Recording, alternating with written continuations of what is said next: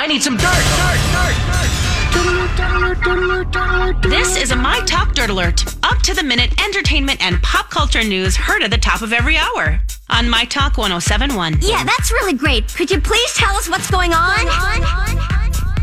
We have plenty of Dirt Alert here for you on My Talk 107.1. Sarah Paulson will not be starring in the upcoming American Horror Story 1984 season. Paulson has appeared in each of the previous 8 seasons of American Horror Story, but apparently she's not going to be playing a significant role.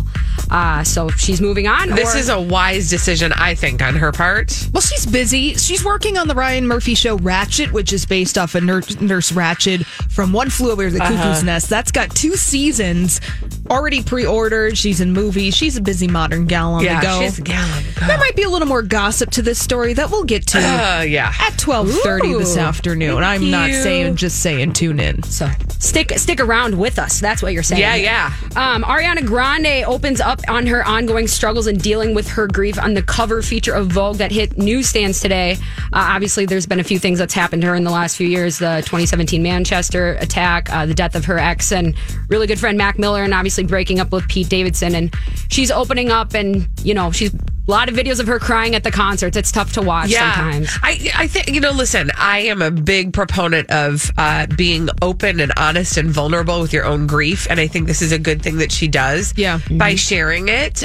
It lessens people's need to speculate on things. Mm-hmm. And it also is healing for her. So go, girl. Yep, absolutely. Another publication was dropped today. That's Harper's Bazaar. And Serena Williams wrote a nice little essay in there about the fallout that she dealt with after the controversial U.S. Open final last year. If you don't remember, she lost to Naomi Osaka. And during the match, she received 3 violation penalties and kind of had a very public meltdown on court. So she dealt with a lot of stuff afterwards in terms of guilt with that. So she's opening up on that process. Again, vulnerability is key. Yes, it is. Yes, absolutely. Introspection, self realization. All of this is good.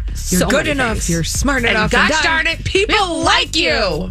That's a great quote. Thanks. Yeah, no problem. And then also, just to wrap things up, Ross Perot, 2-time presidential candidate and self-made billionaire, passed away this morning after a 5-month battle with leukemia.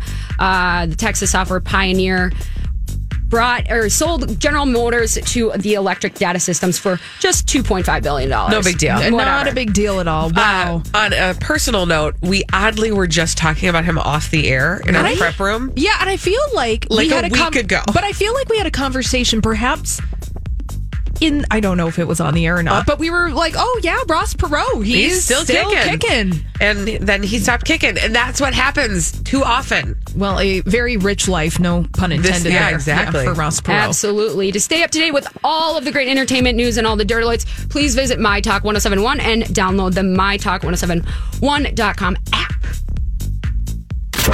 I just needed some dirt. Thank you. My Talk Dirt Alerts at the top of every hour and at 8:20, 12:20, and 5:20 on My Talk 107.1.